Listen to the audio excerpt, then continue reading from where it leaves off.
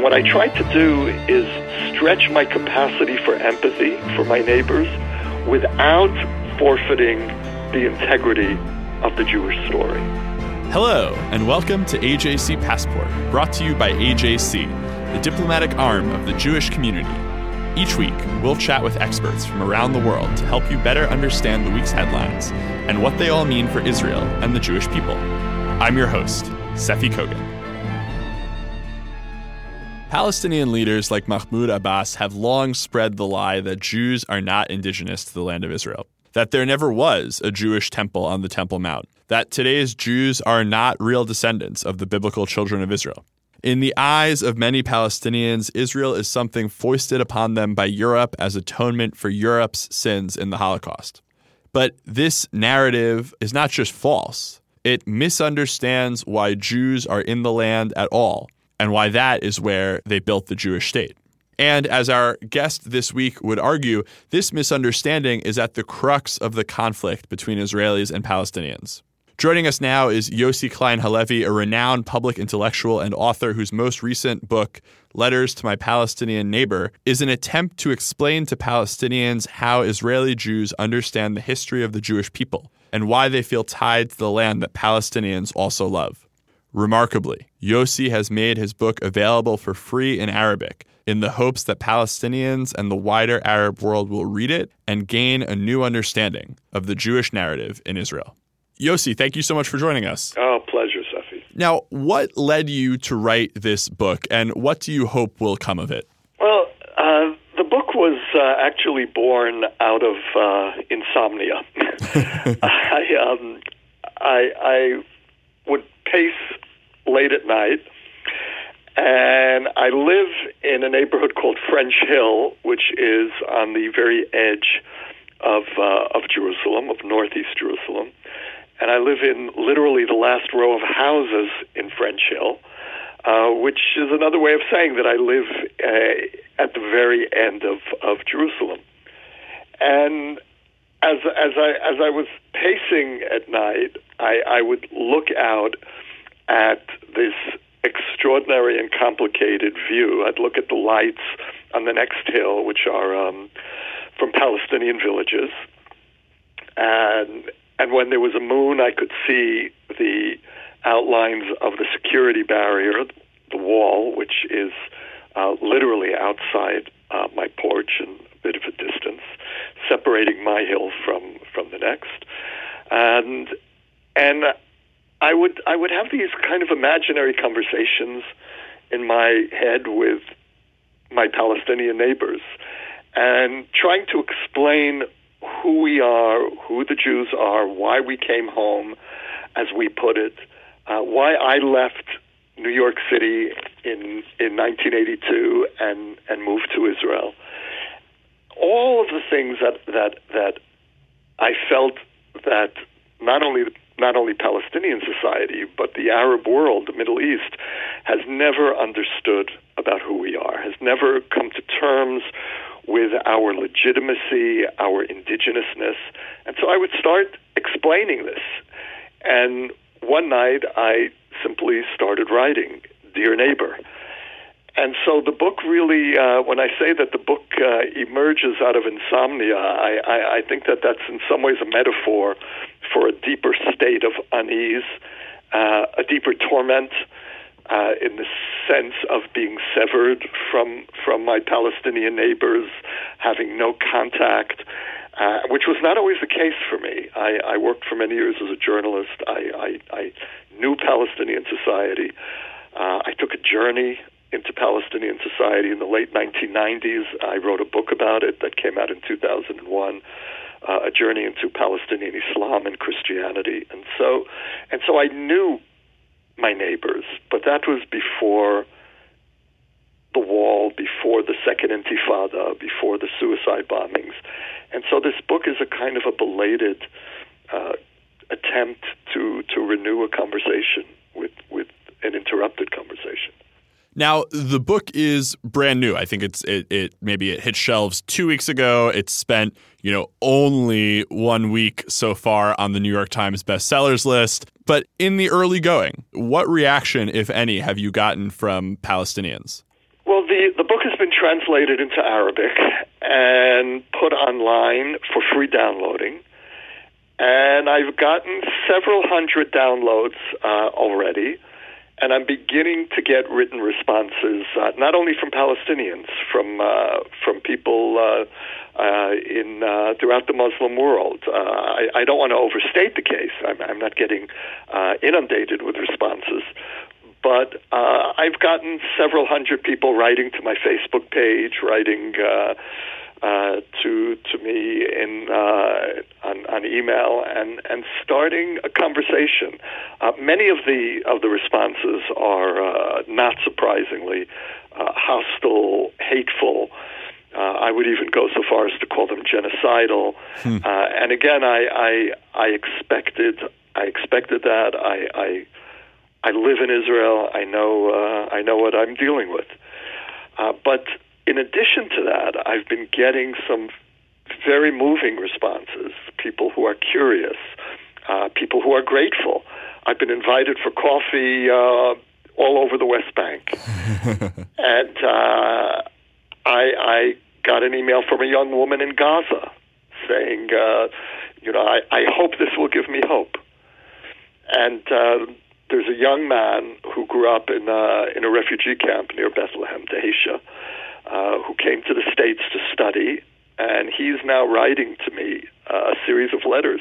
He calls it letters to my future neighbor, because his argument is that as long as the occupation lasts, we can't consider ourselves neighbors, which is fair enough. But he's writing to me in a heartfelt way, and it's very, very moving. And so my hope here is to trigger the first public conversation between an Israeli writer and my neighbors about my story, my people's story.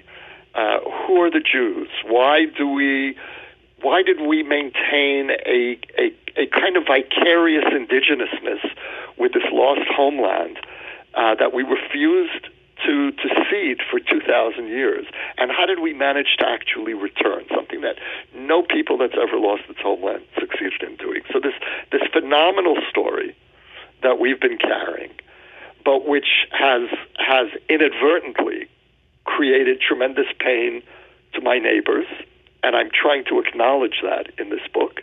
And what I try to do is stretch my capacity for empathy for my neighbors without forfeiting the integrity of the Jewish story. And I think that that's a very important place for Jews to hold, to be able to be empathic toward the Palestinians, but without being apologetic and even self-negating. And one of the things that really troubles me about the discourse in the Jewish community today about the Palestinians is that we're really divided into two camps. There's one camp that can only speak about the Palestinians with anger and regards any expression of empathy for Palestinians as almost a kind of treason to the Jewish people.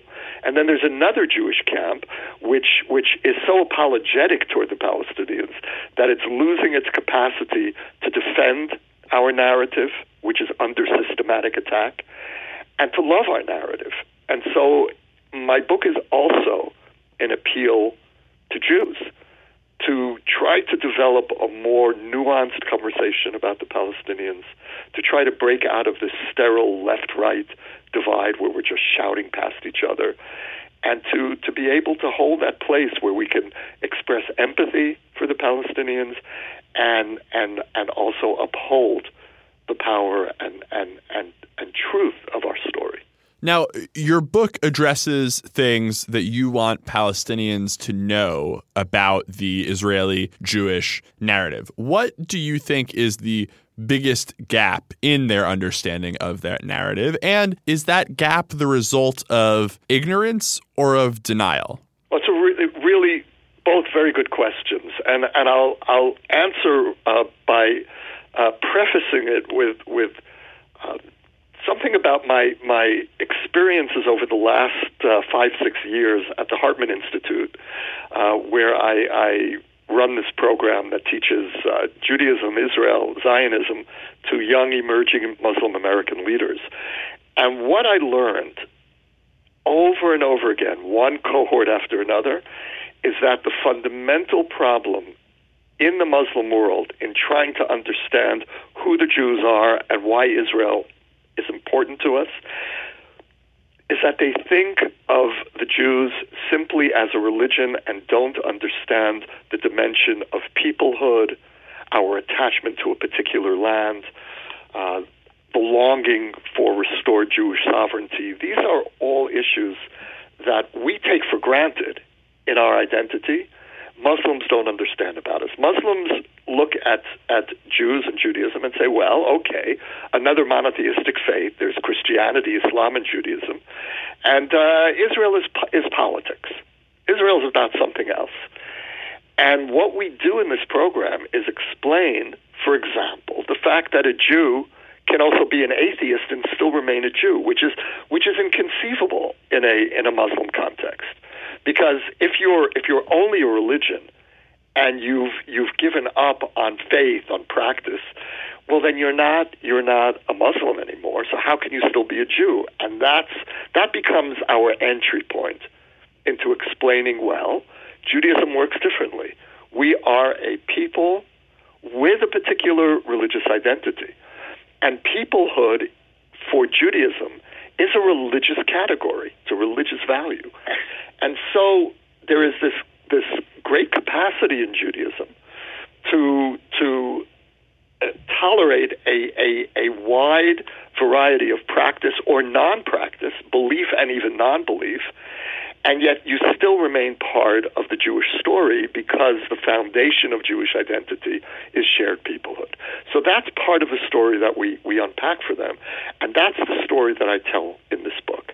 This is the story that I try to tell to my Palestinian neighbors, to the Arab and Muslim worlds, is the story of Jewish identity, a contemporary Jewish identity. Of course, it's my understanding of Judaism and Jewish peoplehood, but it comes out of this experience of teaching these issues to very sophisticated Muslim American leaders over the last 5-6 years. Yossi, you've spoken just in that answer, but also at great length about Jewish peoplehood, about the Jewish story. I think that my last question could actually be posed as well about the gaps in the American Jewish knowledge of the Israeli Jewish narrative. And so I will go ahead and ask it. Do you think that American Jews have gaps in their knowledge of the Israeli narrative? I understand this is probably a prickly thing to ask. And to complete the question, do you think that those gaps, if they exist, are generally the result of ignorance or of denial?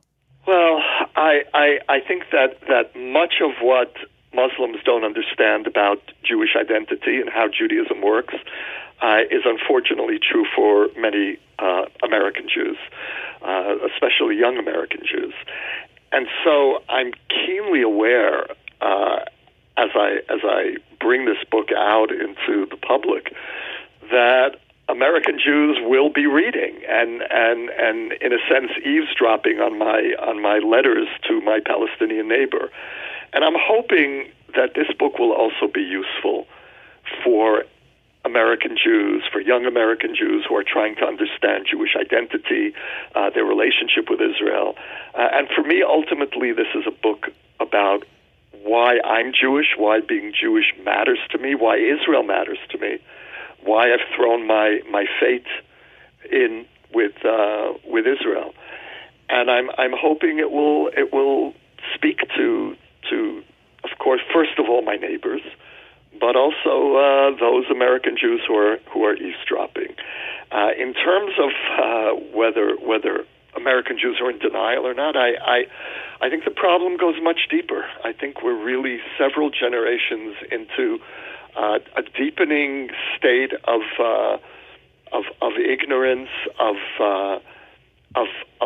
basic misunderstanding of who we are and how Judaism works, who we are as a people, what what our purpose is in the world. And what I've tried to answer in this book, and again, this is entirely subjective, these are my answers, is why I believe that the Jewish people matters, why I believe that carrying a 4,000-year story into the postmodern world is one of the great privileges, certainly, of my life. And I'm hoping that others, that readers, might be moved, even inspired. That's what every writer hopes to achieve.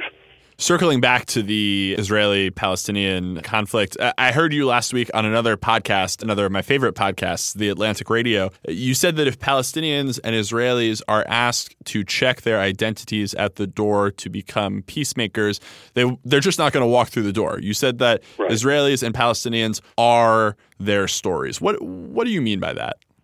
You know, I was on a panel recently with a Palestinian activist from the West Bank, a peace activist, Huda Abu Arqub. And someone in the audience asked the two of us, why can't Palestinians, Israelis just focus on the future? Why are you speaking about your narratives and what happened in 1948? Just be future-oriented. And Huda and I both almost shouted simultaneously, no.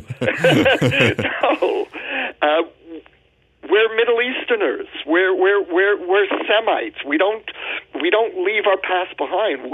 We are in continual dialogue with our ancestors, with our history, with our story. We are the cumulative result of all that came before us. Yes, we're hopefully not imprisoned by the past. I think that's a challenge for both peoples, not to be imprisoned by the past. But we are structurally, emotionally, psychologically, spiritually incapable of cutting ourselves off from the past. Now, it was a very Western moment, when that question was asked. Well, just live in the moment, and that is so out of character for Israelis, Palestinians. And again, I think our challenge is, how do we honor the past? How do we carry our story, but also not be imprisoned by it to the point where we foreclose the future, where we're not able to take the next step forward. So that's the pitfall in the West in being so present and future oriented is to cavalierly do away with history, with everything that history has to teach us, with the values of the past, and pretend that we can recreate all of human existence from scratch. And there's something in the Western mentality that leads to that.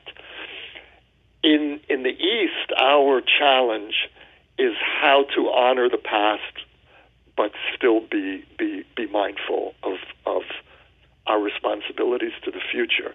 So, and in that sense, I think that East and West have something to teach each other. I just want to probe a little bit more, Yossi, because I worry that to some degree these stories are actually irreconcilable. I'm thinking, for example, something that I think is actually fairly central to the idea of the Jewish narrative, the Israeli narrative of building the state, is that Israel was a land without a people for a people without a land. And something that I think is fairly central to this Palestinian narrative is that there was a thriving Palestinian culture that existed for generations before, right. Those Jews came along.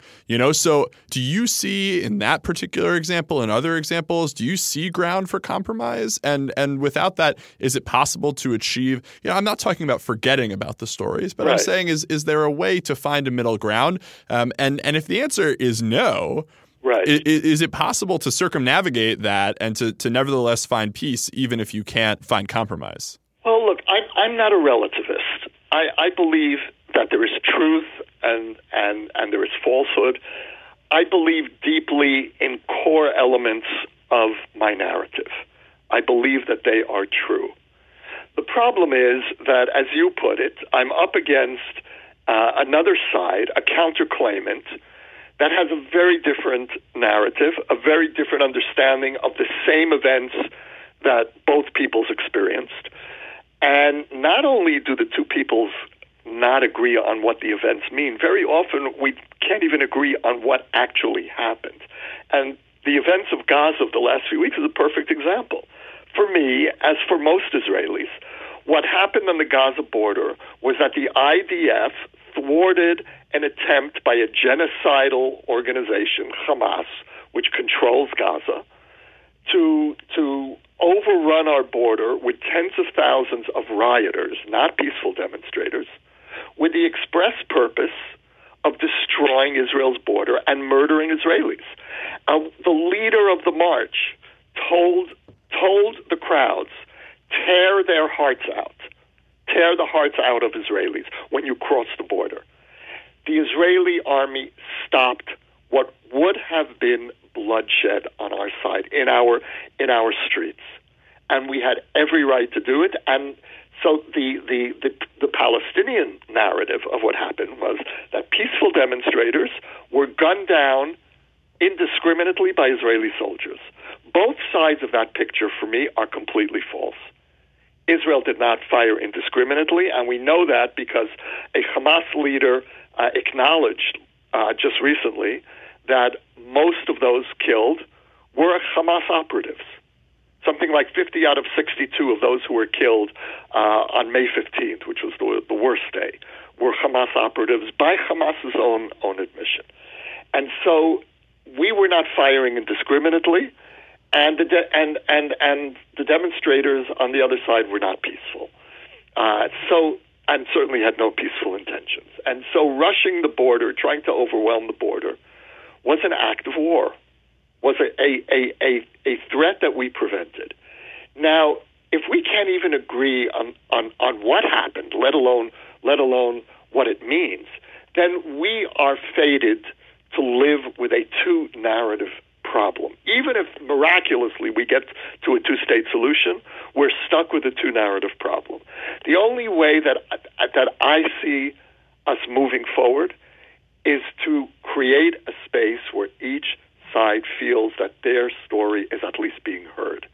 And I see my book as an invitation to my Palestinian neighbors. It's not a manifesto. It's not an open and closed book. I see it more as a project than a book. I'm inviting my Palestinian neighbors to tell me their stories, and I'm starting to get those stories in letters in return. And we'll see where this goes. But let's at least listen to each other. And I believe there are people on the Palestinian side. I certainly know there are many people on the Israeli side and on the Jewish side more broadly that want to hear the other side.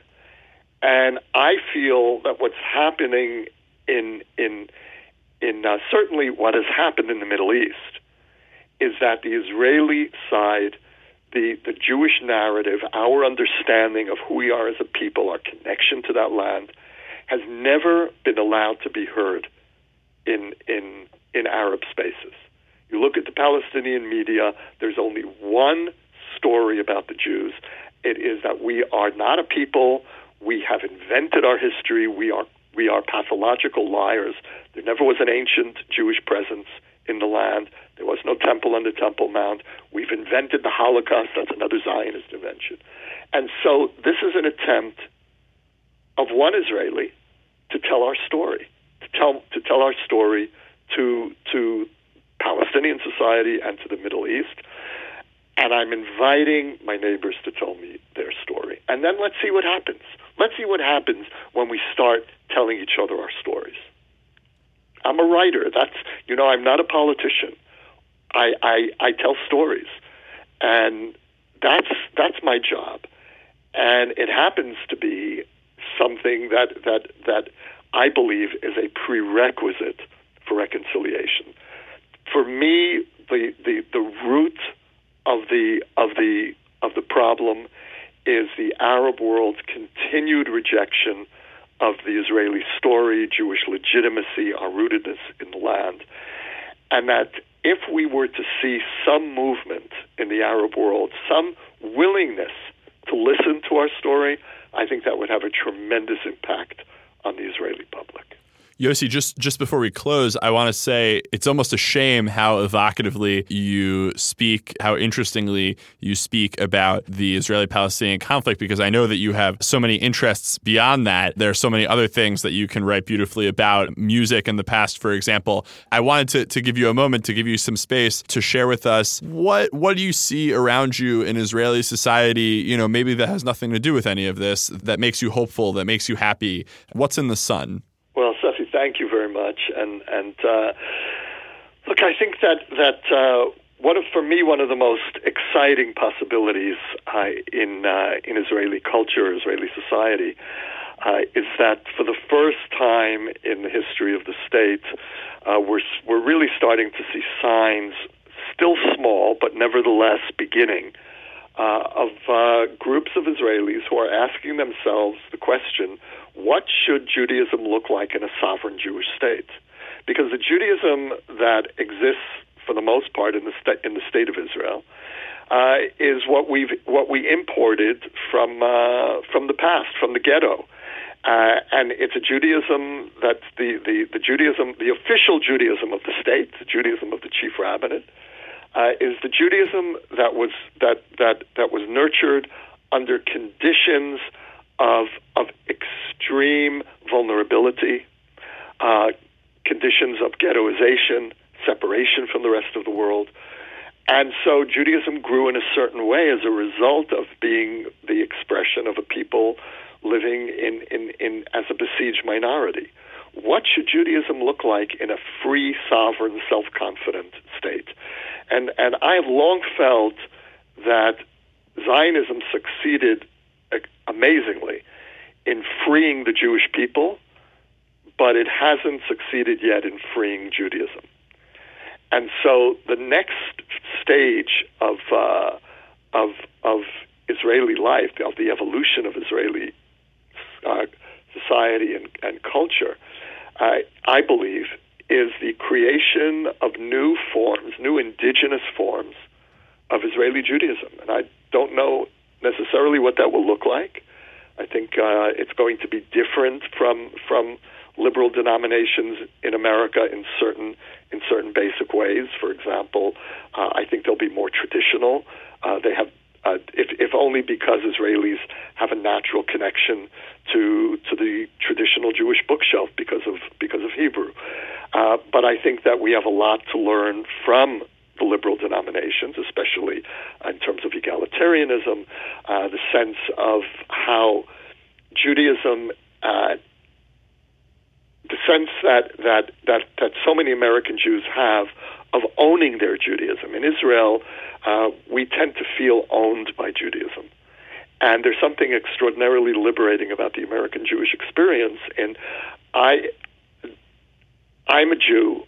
I love Judaism, and therefore I can do with Judaism what I want. And that's very foreign to the Israeli sensibility. And so I think that in a future American Jewish-Israeli relationship, I can see each side having something very essential to teach the other.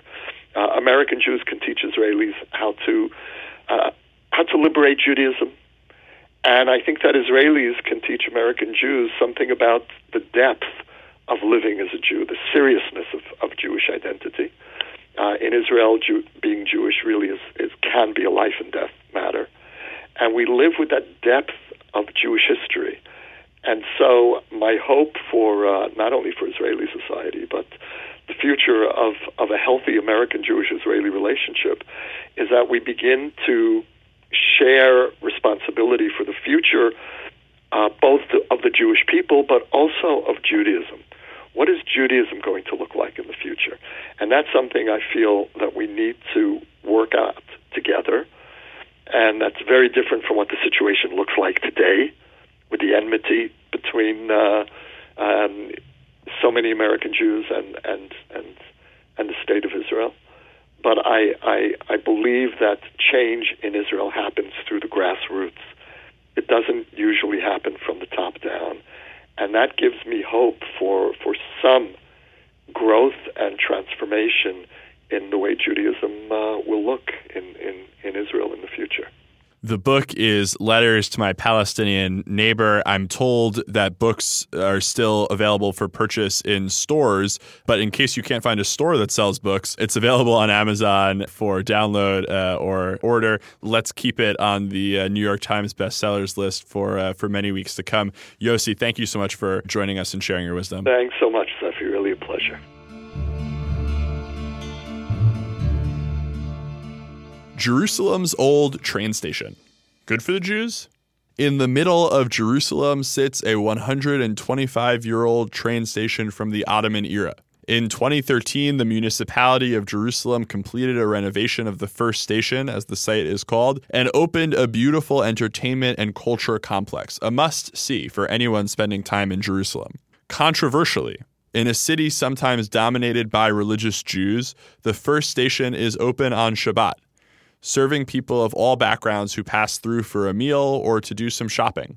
Just last week, despite objections from Jerusalem's ultra-Orthodox community, the city decided that the first station will remain open on Shabbat. If more spaces could exist where Jerusalem's true diversity of people could mix and mingle 24/7, that would be good for the holy city, and it would certainly be good for the Jews. You can subscribe to AJC Passport on iTunes or on Stitcher. Follow us on SoundCloud or learn more at ajc.org/passport. The views and opinions of our guests don't necessarily reflect the positions of AJC. We'd love to hear your views and opinions or your questions. You can reach us at passport@ajc.org. If you like this podcast, be sure to rate it and write a review to help more listeners find us.